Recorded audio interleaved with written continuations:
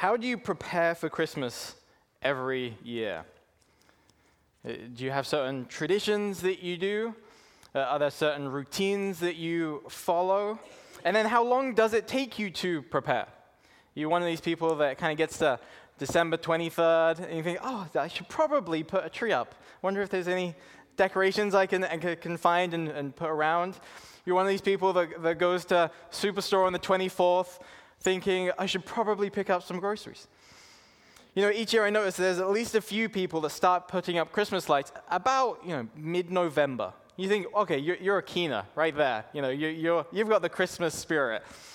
And then there are other people who maybe it's even us that start to think about Christmas Eve. I should probably start looking for presents for people. And so they might stop at a gas station. You wonder, oh, thank you for this Snickers bar.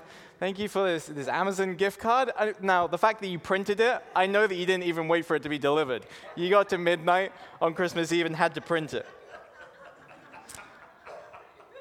Well, when we read the scriptures, when we read the Bible, it's clear that the first Christmas was being prepared for a very long time. It didn't just come about on a whim. It didn't just happen. No, God carefully and thoughtfully prepared for it for a long time.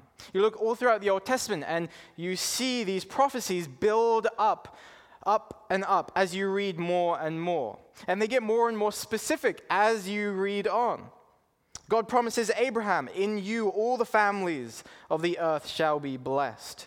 Genesis 12, 1500 to 2000 BC. And he promises the same thing to Abraham's son, Isaac, and then to Isaac's son, Jacob. He promises that he will raise up another prophet like Moses, Deuteronomy 18.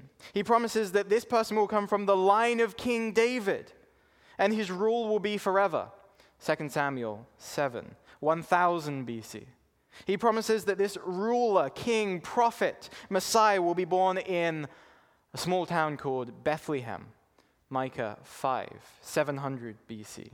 And then we see as we enter the New Testament, he sends his angel, his messenger, Gabriel, to visit, to announce the coming of this king, his son, Jesus. But finally, last of all, to prepare for this first Christmas, we see that God brought about the birth of another baby, a pre-Christmas birth.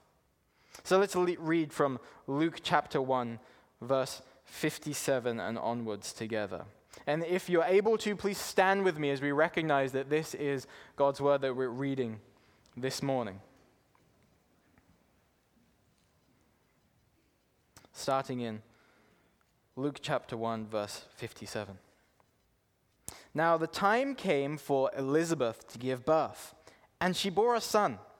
And her neighbors and relatives heard that the Lord had shown great mercy to her, and they rejoiced with her. And on the 8th day they came to circumcise the child, and they would have called him Zechariah after his father, but his mother answered, "No, he shall be called John." And they said to her, "None of your relatives is called by this name." And they made signs to his father, inquiring what he wanted him to be called. And he asked for a writing tablet and wrote, "His name is John." And they all wondered. And immediately his mouth was opened and his tongue loosed, and he spoke, blessing God. And fear came on all their neighbors, and all these things were talked about through all the hill country of Judea. And all who heard them laid them up in their hearts, saying, "What then will this child be?" For the hand of the Lord was with him. And his father Zechariah was filled with the Holy Spirit and prophesied, saying, "Blessed be the Lord God of Israel, for he has visited and redeemed his people, and has raised up a horn of salvation for us." The idea is an animal horn, not like a trumpet horn, an animal horn to symbolize power and authority. He's raised up a horn of salvation for us in the house of his servant David. And he spoke by the mouth as he spoke by the mouth of his holy prophets from of old, that we should be saved from our enemies and from the hand of all who hate us, to show the mercy promised to us, to our fathers, and to remember his holy covenant, the oath that he swore to our father Abraham, to grant us that we, being delivered from the hand of our enemies, might serve him without fear, in holiness and righteousness before him all our days. And you, child, will be called the prophet of the Most High.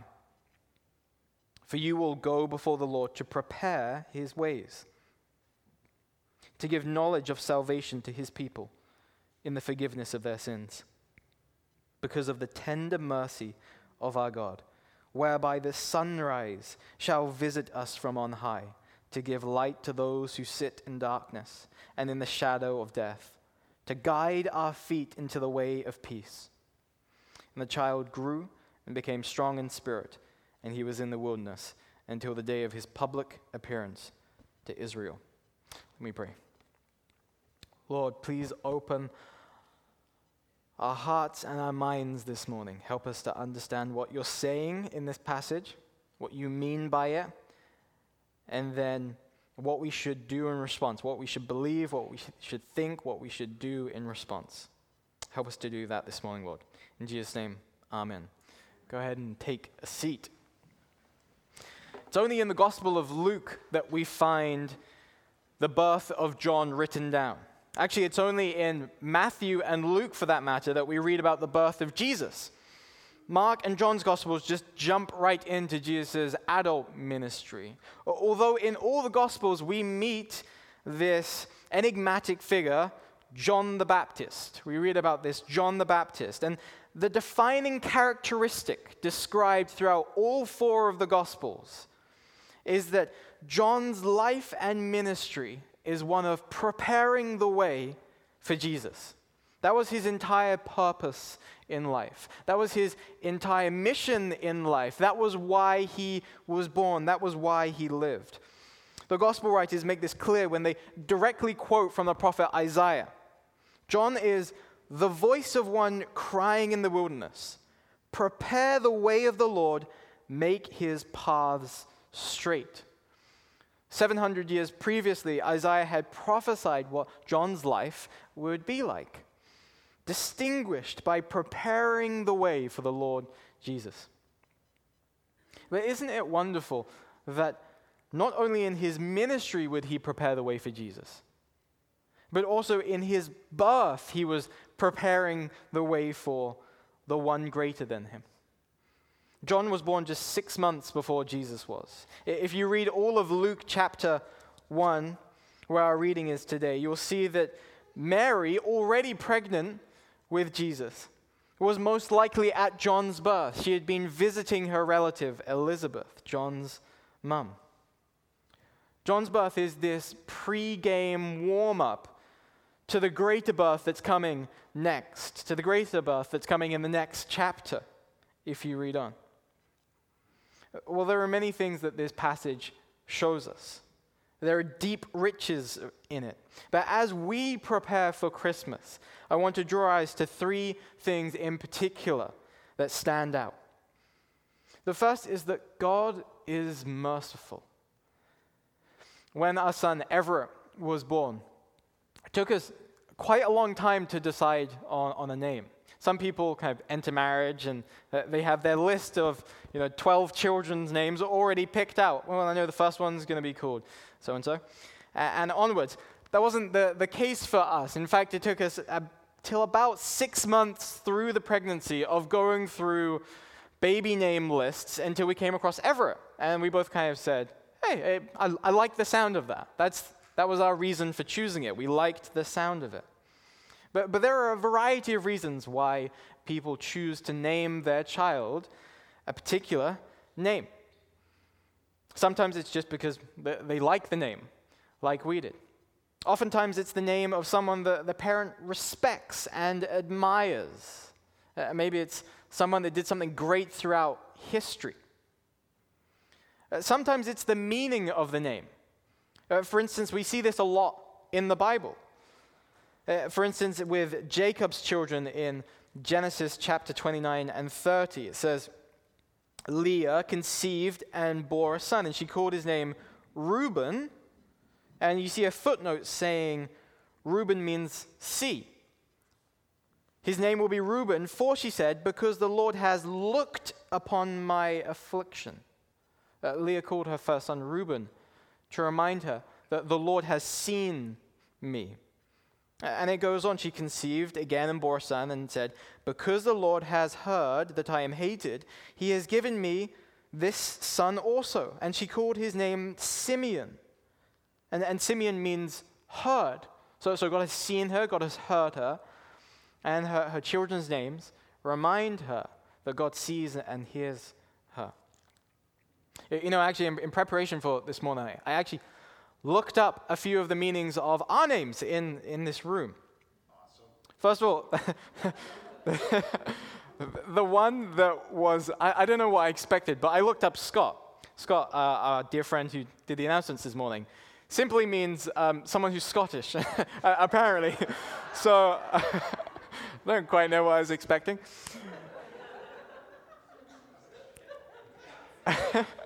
It was that extra T. I was like, no, that adds a whole new length of meaning to it. So I looked up Derwin. Derwin means dear friend. Bill comes from William, resolute protector. Jenna, my wife, means the fair one. That's quite nice. Everett, our son, comes from the Old English Eorfaherd, which sometimes I call him.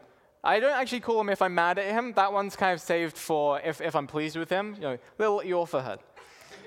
I think it's Anglo-Saxon, Old English. That means to be brave as a wild boar. Yeah, it's a pretty good name. I don't know if we actually knew that when we named him it, but that's great. He is built like a bit of a tank, actually.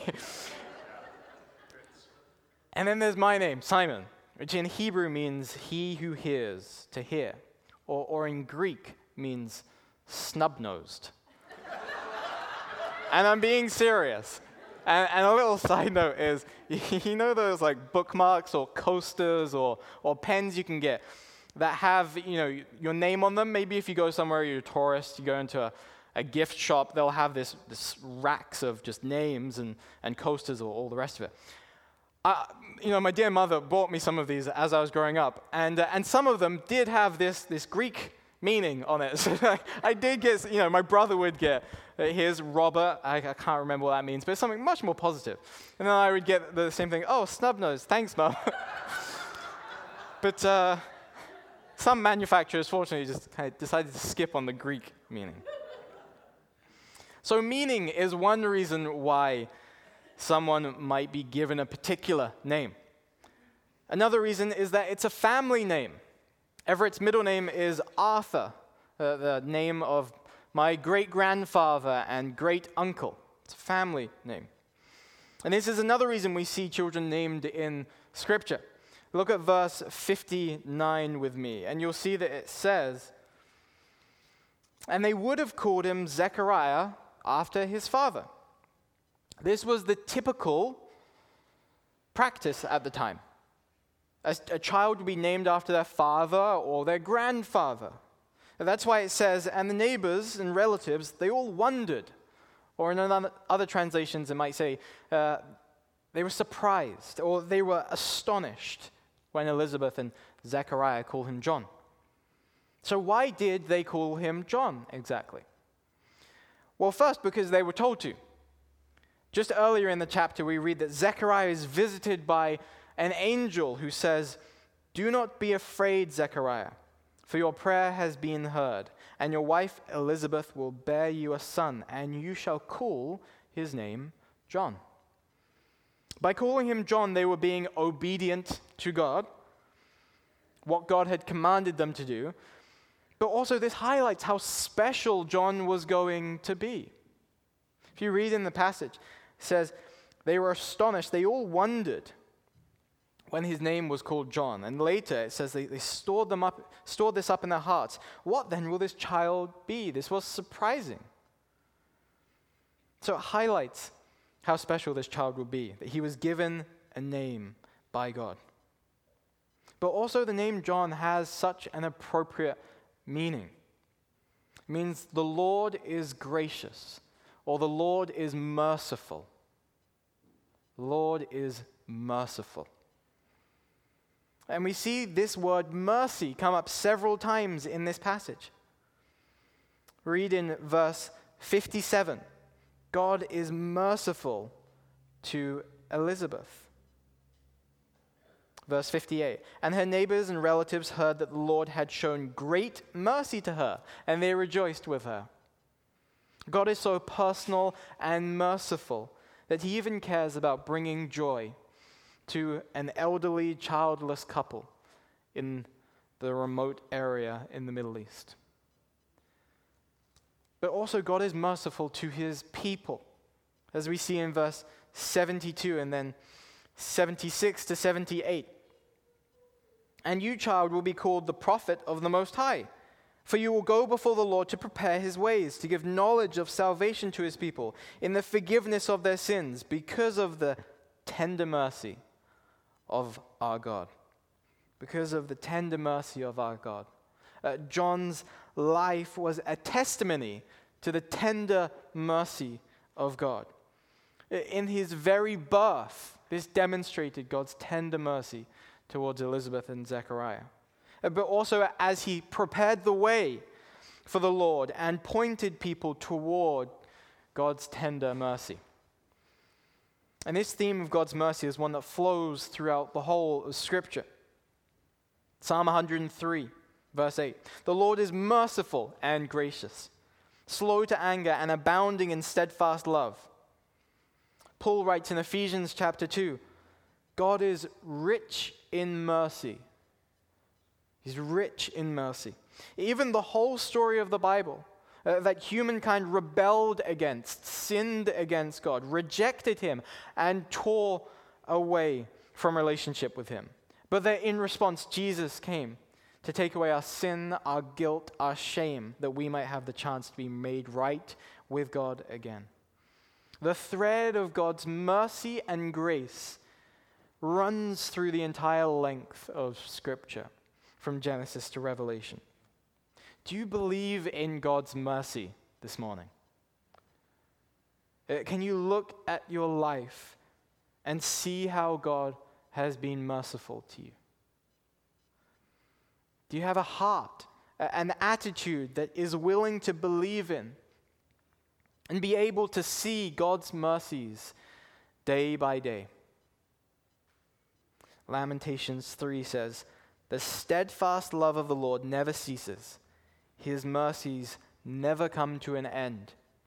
They are new every morning. Every morning as you wake up, as your eyes open,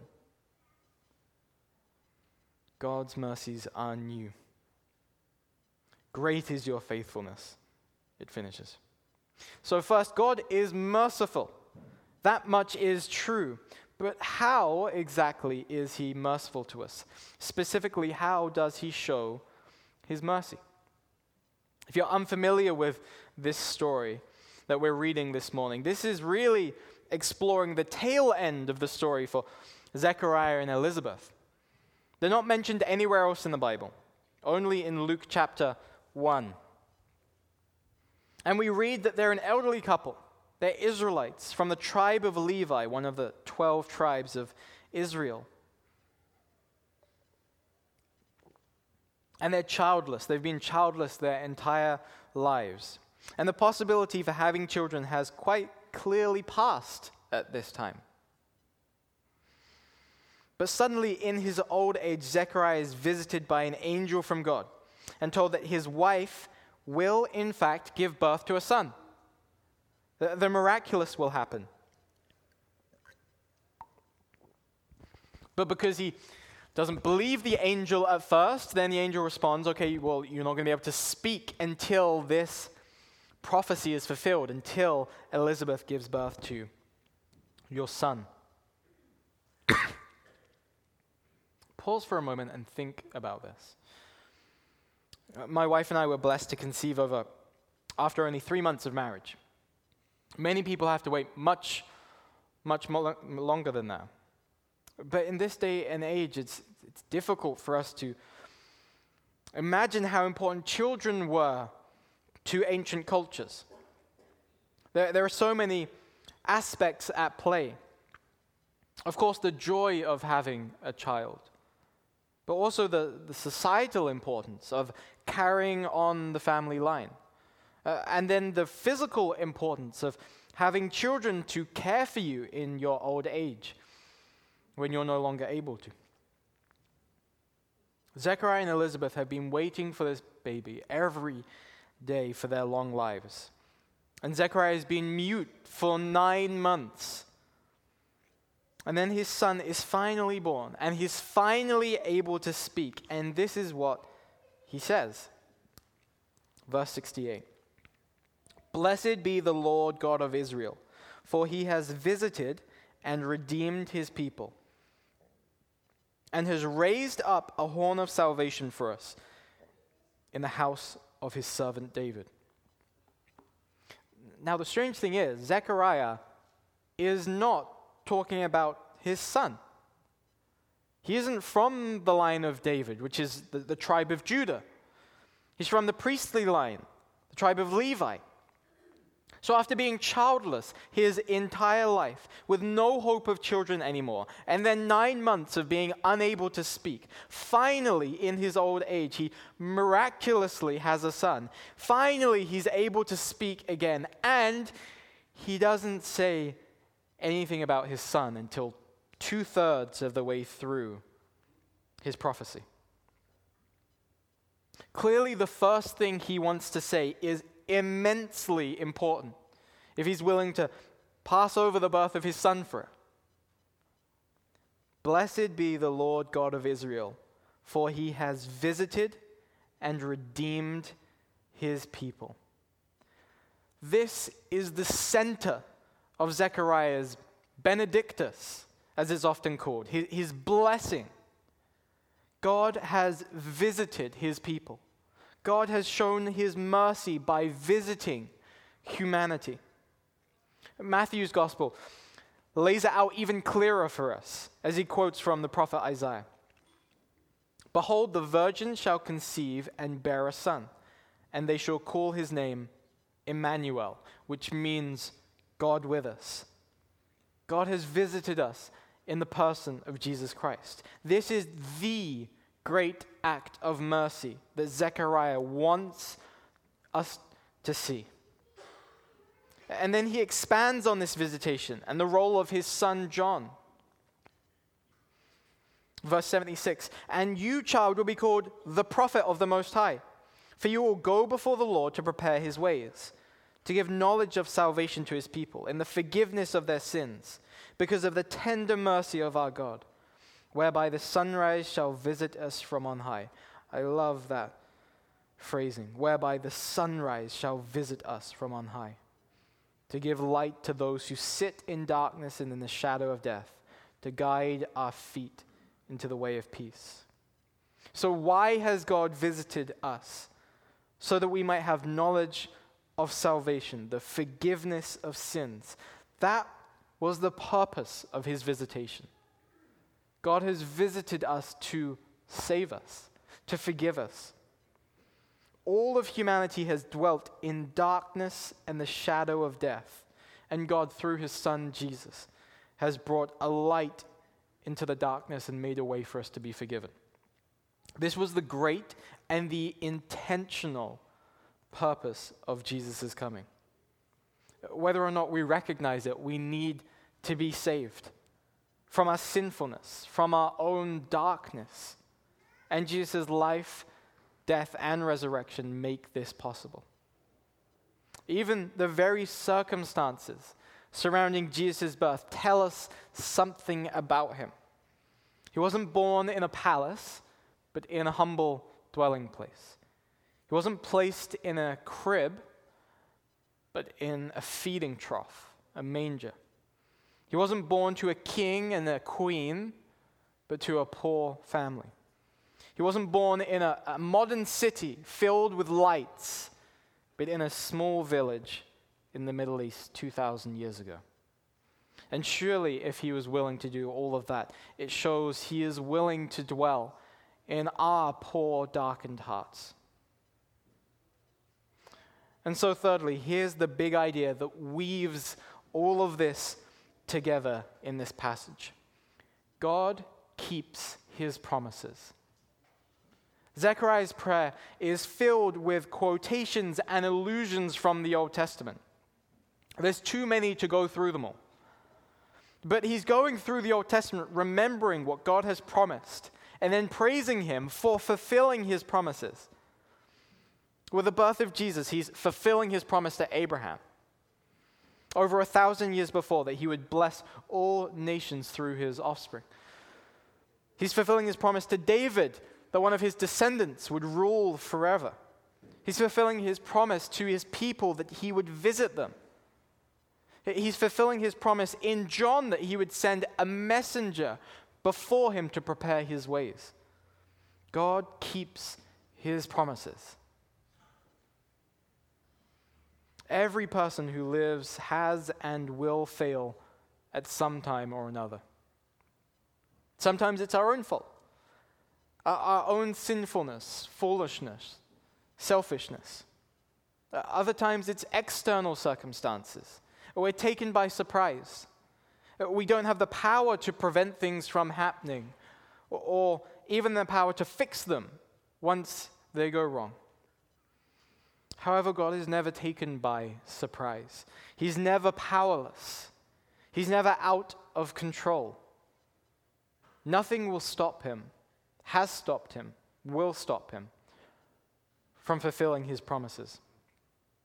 Just as nothing did stop him fulfilling his promise to visit his people. And he promises us great things. He promises that if we confess Jesus is Lord and believe he rose from the dead, we will be saved. Romans 10. He promises that if we confess our sins, he will forgive us and purify us. 1 John 1. He promises to give us wisdom if we ask. James 1. He promises to provide a way out of temptation. 1 Corinthians 10.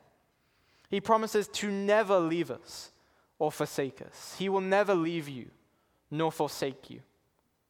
Hebrews 13. He promises to finish the good work that he has begun in us. Philippians 1. He promises to come back, to return, to bring an end to all pain and suffering. And he will keep his promises. So as we draw to a close this morning, let me ask you, how are you going to prepare for Christmas? Because how we prepare for Christmas affects how we will celebrate Christmas. At this time of the year, more than any, things don't just come together. Will you manage to keep the visitation of God to humanity at its rightful place, at the center of everything, and not just tacked on as an afterthought? Or will we be too easily distracted by lesser things? Let me leave you with 3 suggestions for this Christmas. First is, let us remember. Remember that God keeps his promises. Remember the mercies of God. I love how Zechariah finishes his prophecy. Because of the tender mercy of our God, whereby the sunrise shall visit us from on high, to give light to those who sit in darkness and in the shadow of death, to guide our feet into the way of peace. The sunrise can come into your life. God can guide you into peace.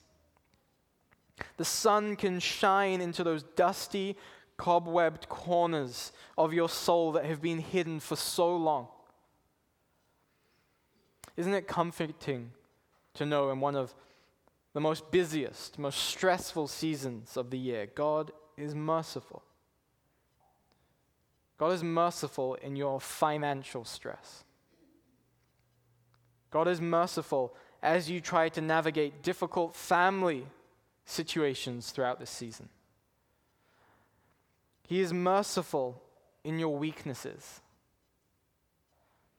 And he is waiting for you to call out to him. Secondly, may we prepare by praising God. Let us praise God because he is merciful, because he keeps his promises, because he has visited his people, because he has visited us. Just as Zechariah praised, blessed God, may we do the same. And thirdly, in order to remember and praise, let us make room. Otherwise, these will be pushed out so easily. We know how these busy holidays are and how easily we can come consumed by lesser things. So specifically, how will you make room to remember, to praise? How will you make room for Jesus this Christmas? So over the next 2 days as you prepare for Christmas and over the entire coming year, remember God keeps his promises. He is merciful. He is forgiving. And he has shown this supremely so by visiting us in the birth of his Son, Jesus Christ. Let me pray.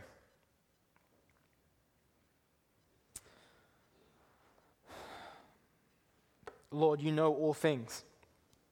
And so you don't need us to tell you that this is one of the most busy and stressful times of the year for many people.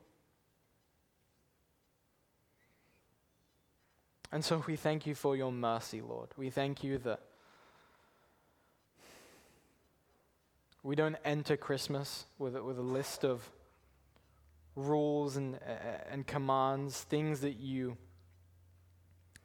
command from us, things that you say that we need to do. Instead, you come giving us your very presence. You come to give, Lord. You came to give.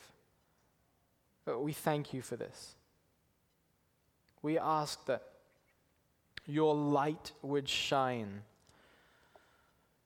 through this season. We ask that you would fill darkened hearts, darkened lives with your light, that people would experience forgiveness. We thank you that the sunrise from on high has visited us. Lord, I think of a sunrise in the morning and the darkness that precedes it. And how there's no hint that there will be a new day coming. And then slowly the sky changes and light dawns. And we thank you that your light has dawned. You have visited. This is something you have done that we can look to. And so we turn to you this season.